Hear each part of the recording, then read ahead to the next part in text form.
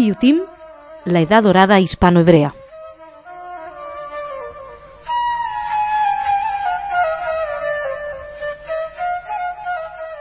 Isaac ben Levi ben Mar Shaúl de Lucena, Elohai al tedineni.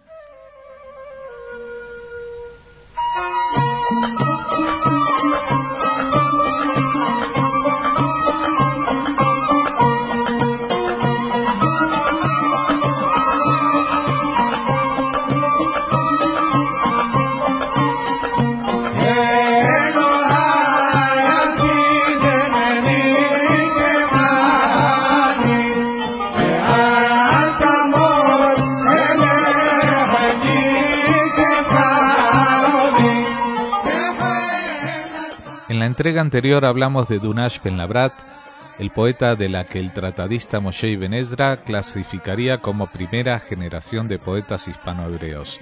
En esta ocasión nos referiremos a un autor de la siguiente generación y popularmente menos conocido, Isaac Mar Shaúl de Lucena, autor de un piyut, un poema devocional de arrepentimiento del género de la Selihot, que abordaremos enseguida y que escucharemos de fondo cantado por judíos de Libia. Pero antes daremos unas pinceladas a los escasos datos biográficos que poseemos sobre el autor.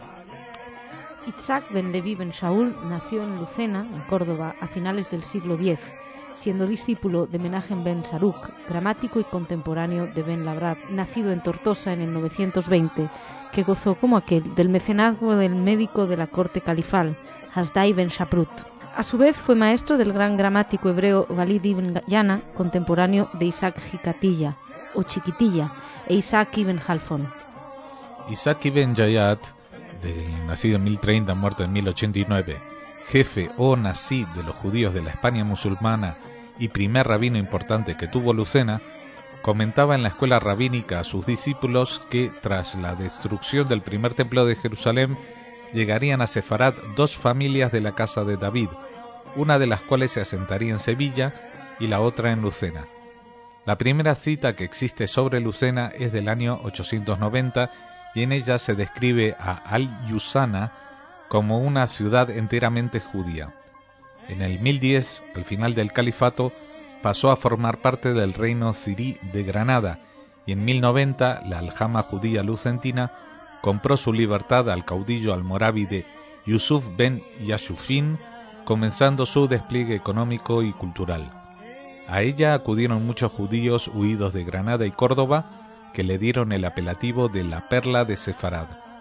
Considerada como la ciudad de la poesía, a la que acudieron personajes judíos tan importantes como Yehuda Alevi, Ibn Gabirol o la saga de los Ibn Ezra, su escuela rabínica ejerció una importante influencia religiosa entre las comunidades judías del occidente europeo hasta la invasión almohade en 1148, momento en que su población debió emigrar a los reinos cristianos del norte, estableciéndose fundamentalmente en Toledo y en Narbona, en el sur de Francia.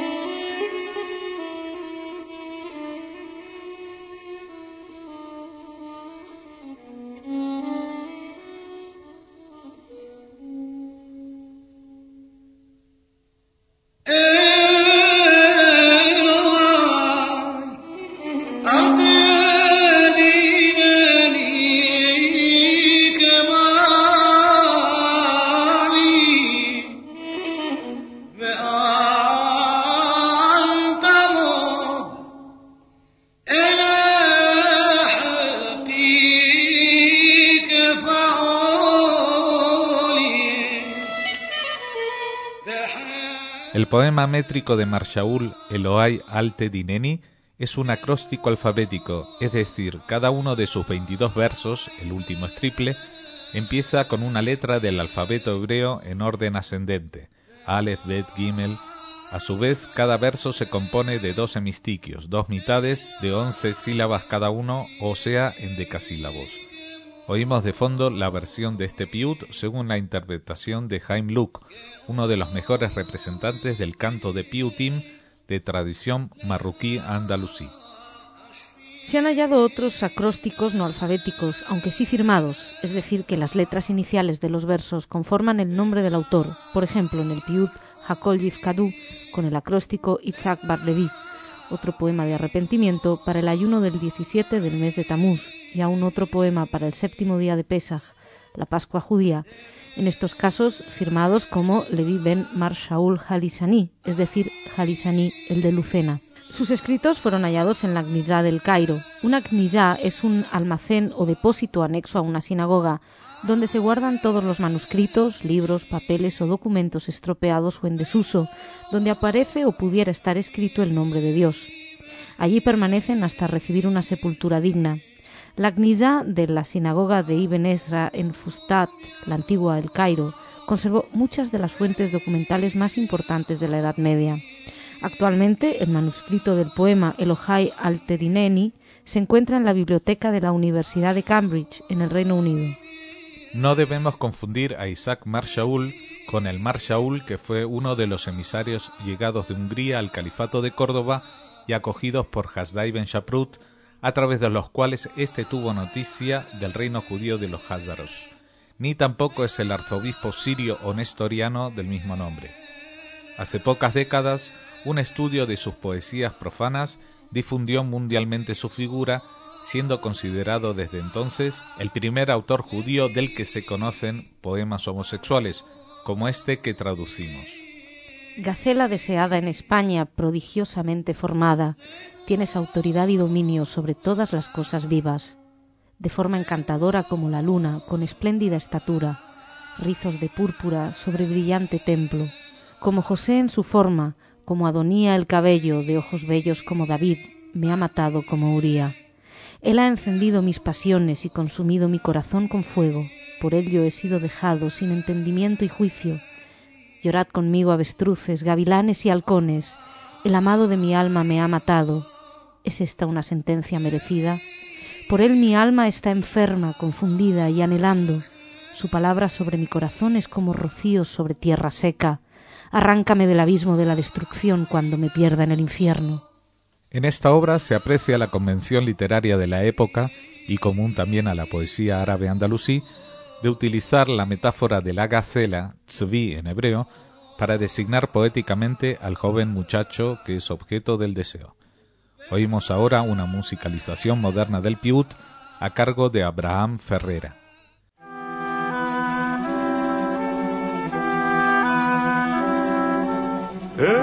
Elohai, al tedineni que mali, ve'al ta'amod eleiheki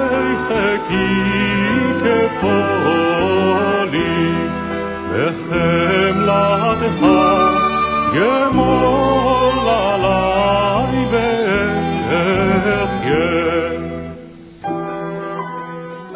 Existen piutim de diferentes tipos según sea el tema, su lugar en la liturgia y su forma. El que nos ocupa en esta ocasión es una selijá, en plural sería selijot, el subgénero más antiguo y que solía recitarse en los días de ayuno.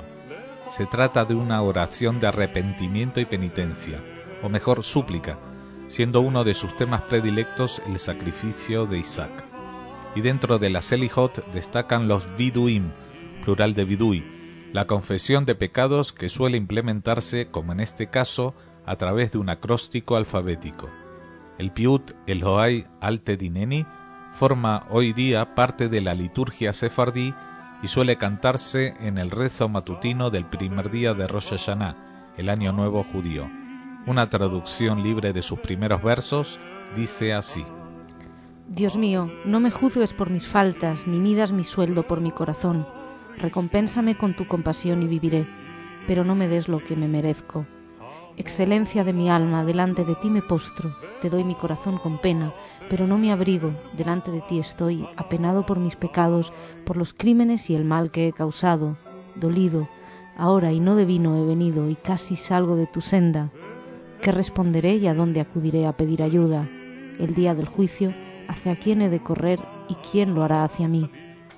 Nos despedimos oyendo la versión que la cantante ítalo-israelí Esti Kenanofri hace del Elohai al tedineni en el dúo Koltov junto a Oren Fried, en la que se suceden y enlazan las melodías sefardíes de Tánger, Jerusalén e Italia.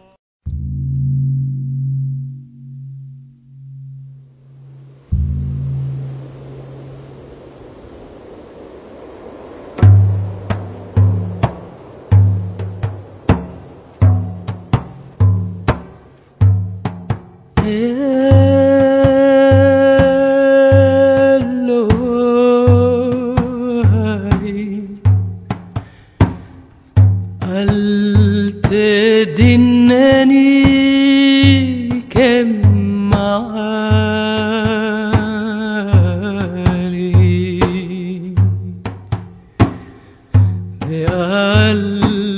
بالتمود إلي حكي كفاعلي جمل علي بقالنا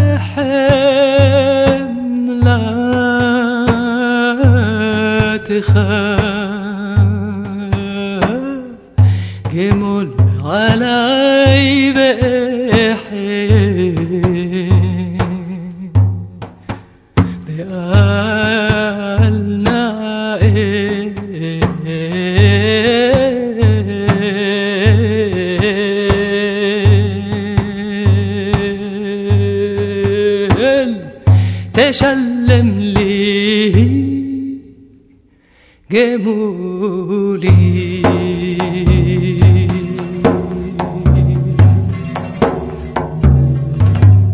إلهي التديني كم معالي فألتمد إليه كفاعلي بحملة خاجمل علي فحيبالنا تسلم لي جمولي جون لي بلخاش بالبكرة بمخافي لبابي لا معيلي إلهي التدينني كمالي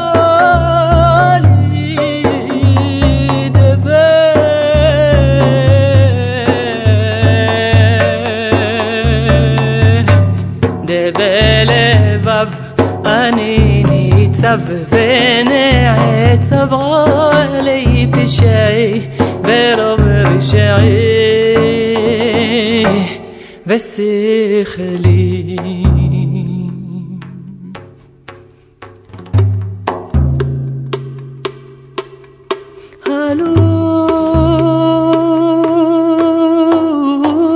هلوم يا قوم بليا